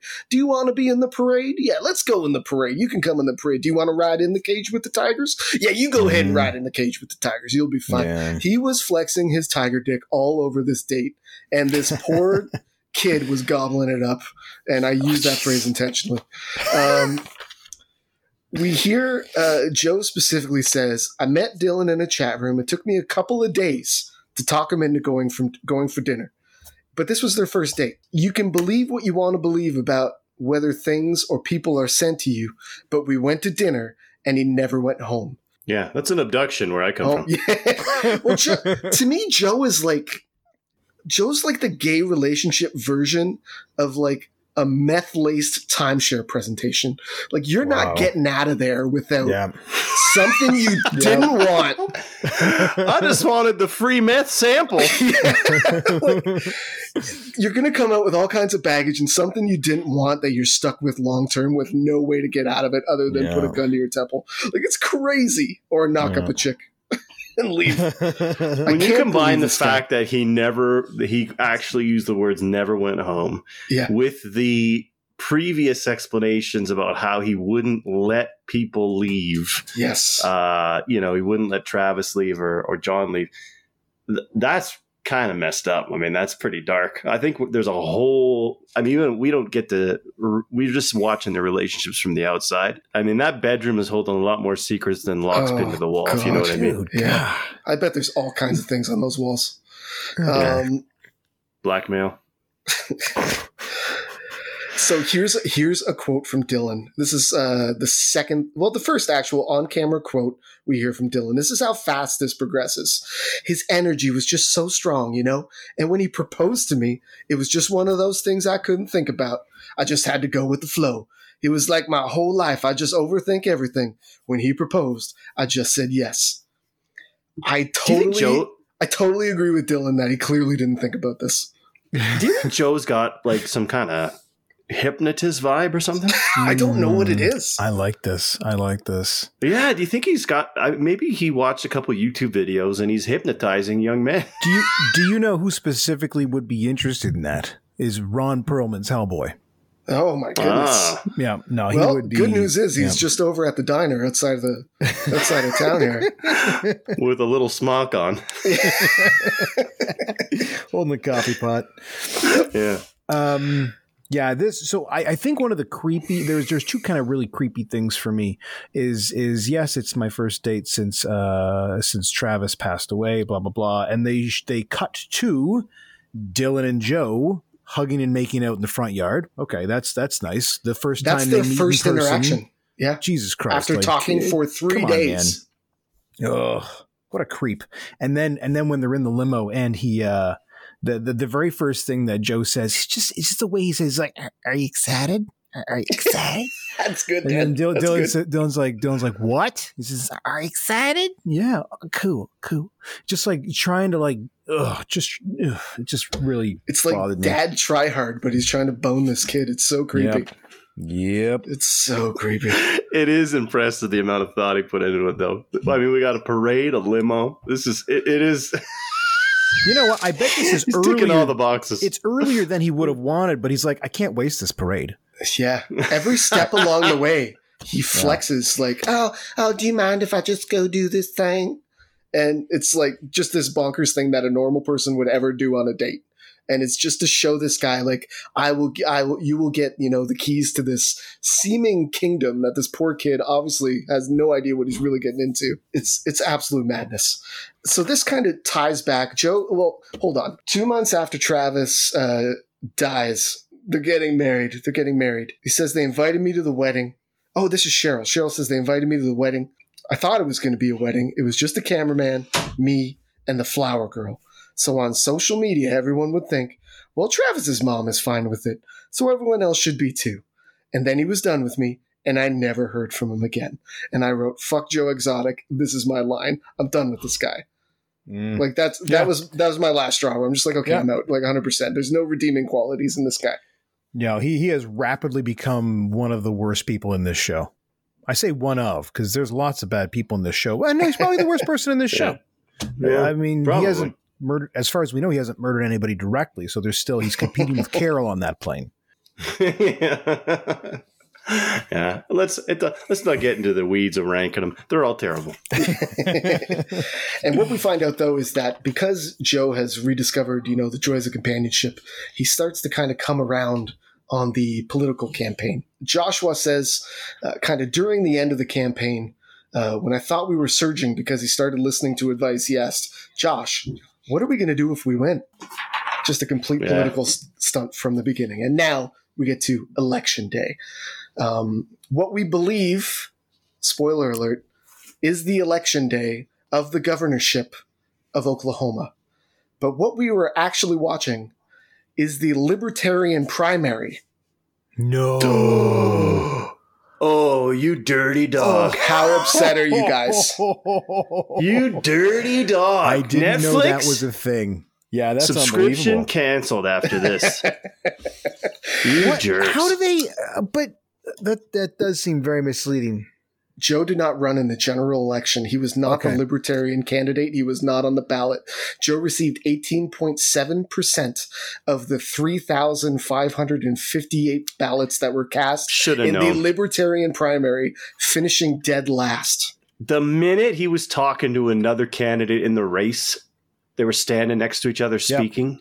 The minute that happened, we should have known that. Yeah, because they're not going to have their camps right next to each other. So that is... Yeah. What was or the, they should. They wouldn't even bother being in the same room with the guy. I mean, a politician's not going to be seen with Joe Exotic unless he's one of three running in the libertarian race. Yeah. What did you say? That makes more sense. What did you say was the number of voters for that particular race? Joe received 664 votes out of 3,558. So that means that Joshua got him in front of 600 plus people. If we're to believe that everybody he got him in front of gave him his vote. Yeah, and that's why. I mean, you even just look at the events that they showed him at. He was in front of more people than that. That's why I kind of said Josh was completely delusional. Yeah, but now I feel bad. I feel bad because I kind of like Josh. I thought he was a sympathetic character who wanted to do something at least interesting. Maybe it was a resume builder, or just an opportunity. He didn't give a shit the party. But then the more I see about Josh, the more I wonder. Did you guys notice he's also missing a couple teeth? Did you notice that? Oh, I did not. I wouldn't have pegged him because I thought, he's kind of, little soft character. But I think he might have a little taste for the meth himself. Oh, he likes the candy, does he, huh? Interesting. Maybe. So Saf says his governor campaign, get a load of just this quote and what it means for the potential moving forward in relation to Joe. His governor campaign, I think that's where he lost his path as far as what was the priority. It wasn't about the animals. Everything was falling apart from financial to animal care to employees. So she's saying he's just losing his path now. And everything we know about Joe Exotic is already crazy. So what does down, destitute, pinned in a corner, nowhere to go? I feel like we almost got a taste of what this version of Joe was going to be before Jeff came in, like we talked about last episode, and kind of saved the day for Joe, seemingly temporarily, I guess. We were going to see, the cornered animal of Joe and where this can go. Obviously, it goes a bad place, or we wouldn't be watching this show. So she kind of alludes. Go ahead. I can't believe they took the context of this being the primary for Libertarian Party because you know why that's important? Because previously I had said that Joe hit a high note in terms of his fame, thinking at the time that he could have gotten 19% of the vote for the entire governorship, and that was a big deal, and he would never be able to hit that high again. But really, he got 660 votes or something. Yeah. And that was his high. That's pathetic. Yes. I mean, now we're not even falling from the cliff I thought he was on. We're just falling from he got third in a primary of a party that doesn't even matter in the grander scheme. Joe finished first in one county that was not the county that he lives in. Fascinating. But I mean, you know what I'm saying? Like it's at least he could have had some pride by falling off of a higher tier. Now, well, so I think in God damn it, I'm defending all the losers today. In defense of the documentarian, I think that was the best visual representation they had of Joe losing. Have we moved no, that's the documentarian? fair. I mean, they could just mention. What? Have we met him? We've seen him. No, sorry. Did we move him into the loser column? No. Well, Ty's been shitting all over him the whole fucking podcast. I'm just saying they somehow have to show Joe lose. And they can't do it in the actual race.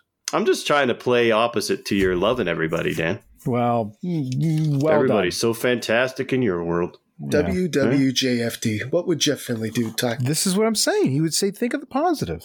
Okay, sorry.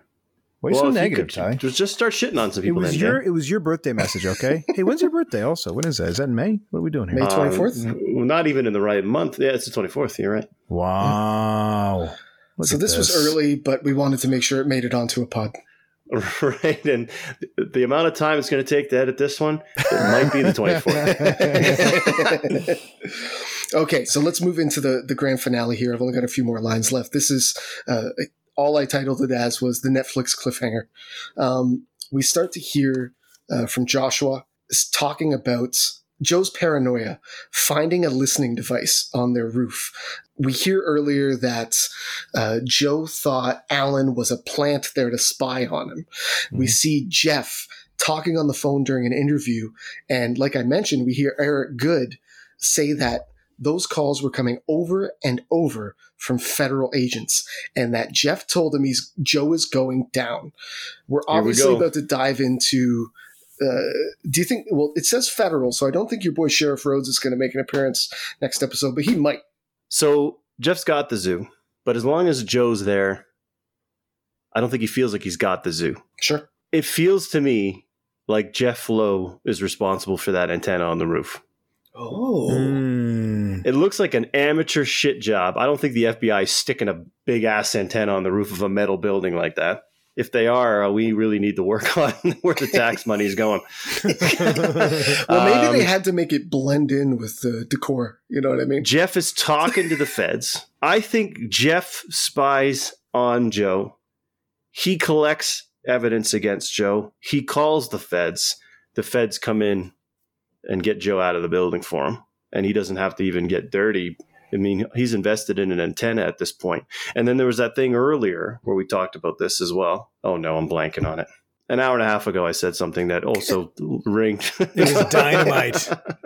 Also rang into this idea that Jeff Lowe is the one taking down Joe. Sure. Yeah. And this seems to play into that. It just reeks of Jeff Lowe, if you ask me. And then there's him playing on the phone with the feds. Like, I can't see the feds calling this clown for info unless he calls them first.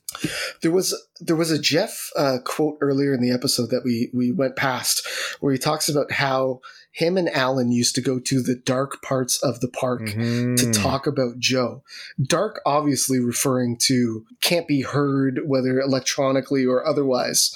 No cameras. No cameras, where they could quietly and privately either vent and or conspire against Joe Exotic. So maybe that's what's coming. This is all obviously leading towards the next episode, and we're going to get there, but this is all the info we have for now.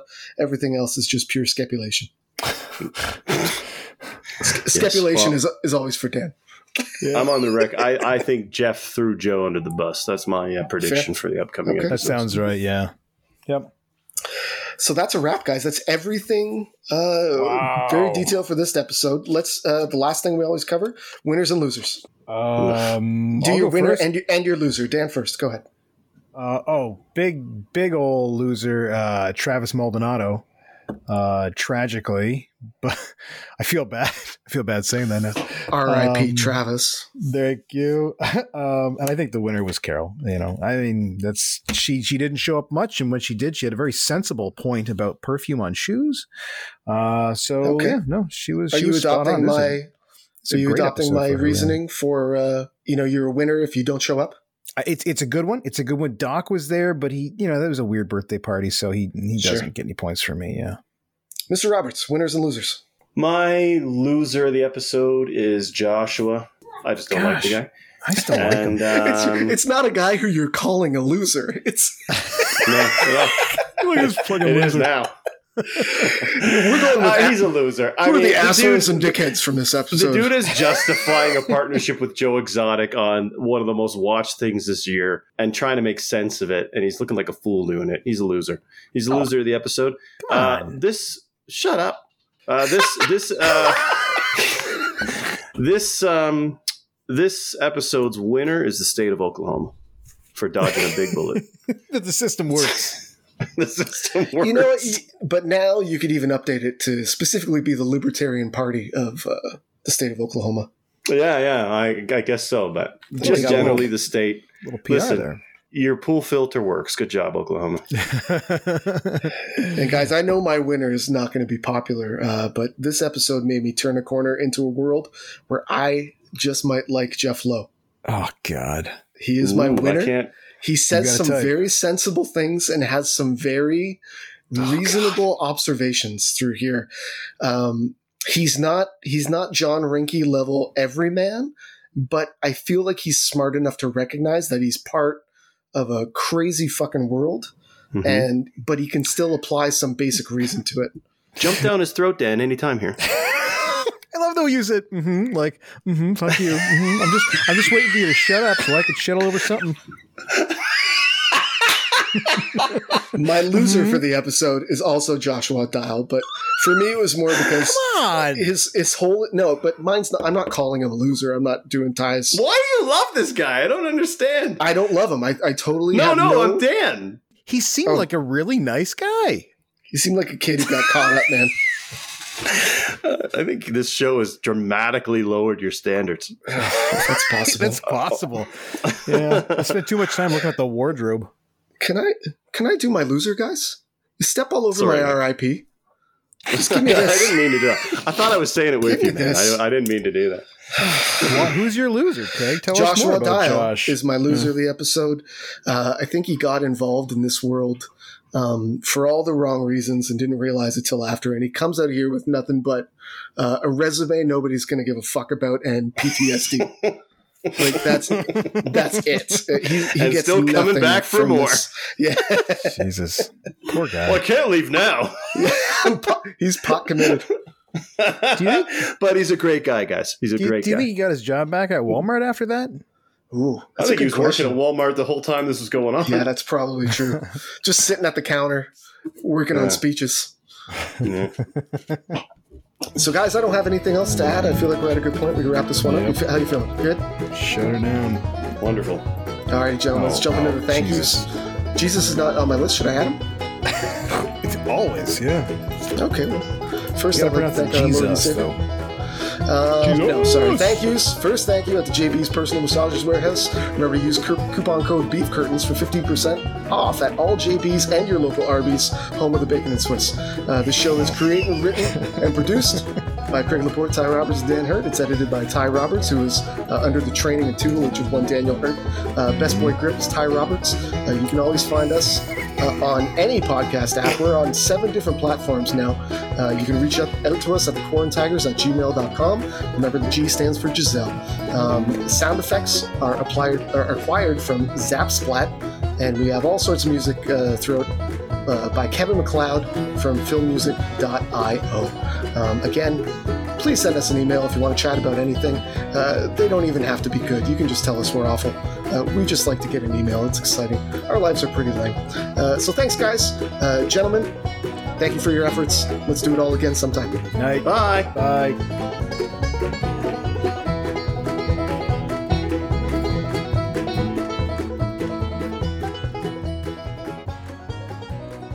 The Tiger King.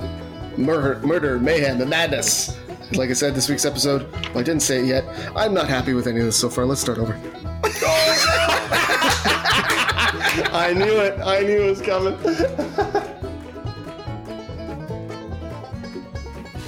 All right, go get it. I'll get it. Yeah. Jeez. I'm drinking a little. This is a Proper 12, which is an Irish whiskey. This is, have you heard of Conor McGregor, Mr. Roberts? Wait, Ty, did you leave too? Am I here by myself? Dancing in the dark? You assholes. See, I don't appreciate that. You guys just leave, you don't even tell me shit. Hey, everybody, welcome back. Episode 5 of The Quarren Tigers coming at you. God damn it, I don't have... Coming at you, like, oh my, here he comes. I think you're overthinking it. Yeah, I might be.